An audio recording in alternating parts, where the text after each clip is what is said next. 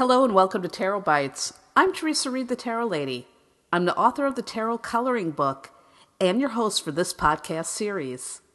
This is episode 33 of Tarot Bites, the podcast where I dish out short, entertaining, bite-sized lessons on how to read tarot. For today's episode, our topic is the numbers in the minor arcana. Let's begin. So, the numbers are significant in tarot. And in the case of the minor arcana, they can actually give you clues to the card's meaning. Here's how. If you combine the number of the card with the suit, you can find the root meaning of the card. I'll give you a few examples in a sec.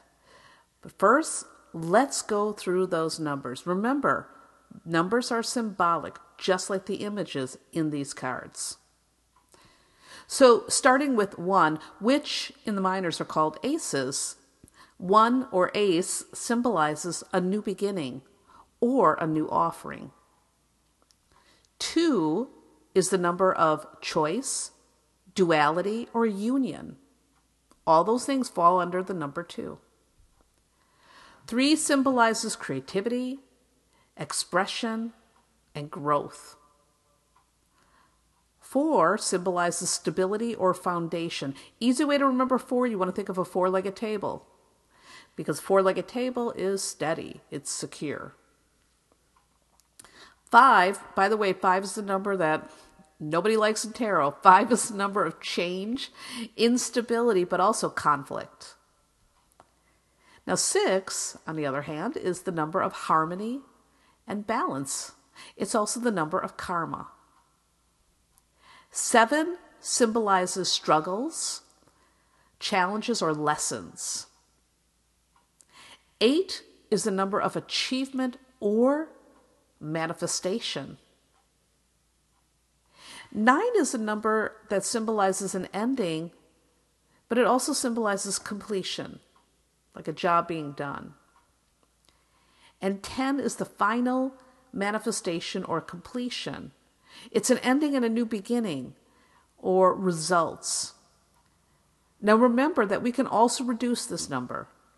If you add up 1 plus 0, we get 1. That's why there's a new beginning built right into this card. Now also remember, 0 is infinity, and it's connected to the Fool. And what is the Fool all about? It is about, again, new beginnings. So, as you can see, 10 is kind of a loaded number. There's a lot going on in that number. Okay, so that's the little brief guidelines onto what each number symbolizes. Now let's get some examples of how that works with the minor arcana. As I said earlier, when you combine the number with the suit, you get a clue to the meaning of the card. This can help you to read with any deck, even those that don't have illustrated pips.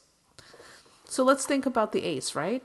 Ace is a new beginning. And if we have the Ace of Cups, which is about emotions, well, this could symbolize a new emotional beginning or a new relationship. Now, remember I said that 4 is the number of stability, like a four-legged table? So the 4 of Pentacles then could be financial security. But what about if we take the 5 of Pentacles? Now, remember, 5 is change or instability. Well, instead of having the stability of the 4 of Pentacles, the 5 of Pentacles would be a change of fortune or financial instability. Now, if we pull out the 10 of Swords, that would symbolize the end of a conflict with a new possibility just ahead. Got it? It's not that hard. Here's a few more. 2 of Wands, a decision that turns out to be successful. 9 of Cups, emotional completion. You've got it all going on. 3 of Pentacles, creating something beautiful and valuable. This is the card of workmanship. Got it? It's fun, right? It may seem a bit hard to remember at first, but really, if you practice this, it's going to get easier in time. And it's going to help jog your memory when you start laying out those minor arcanas. And also remember, in some of those decks like the Rider-Waite, the images give clues too. The numbers are just a way to reinforce the meanings. So today, spend time with your minor arcanas. Go through every minor arcana and look at the numbers and see how that can go together with the suit to form some meanings that match up with the images on those cards. And once again, just a gentle reminder, if you have a deck that doesn't have images for the minors, if they're not illustrated, this number thing can help you out a lot. All right, well, that wraps up this little episode of Tarot Bites. You can check out lots more tarot goodness on my website, thetarotlady.com.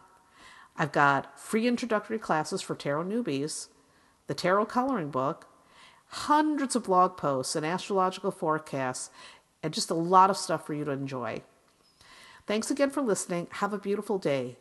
And if you enjoyed this little podcast and found it to be useful, please leave a sweet review on iTunes so that more tarot lovers can find their way to it. And remember, I always like to close off by saying, pay close attention to your intuition throughout your day and let it guide you into making brave, excellent choices. You are in the driver's seat of your life. You are in charge of your decisions, your plans, the action steps that you take or don't take. You're the boss. And if you don't like where your life is headed right now, you can change that. Nothing is ever fixed in stone. The tarot cards tell a story, but you write the ending.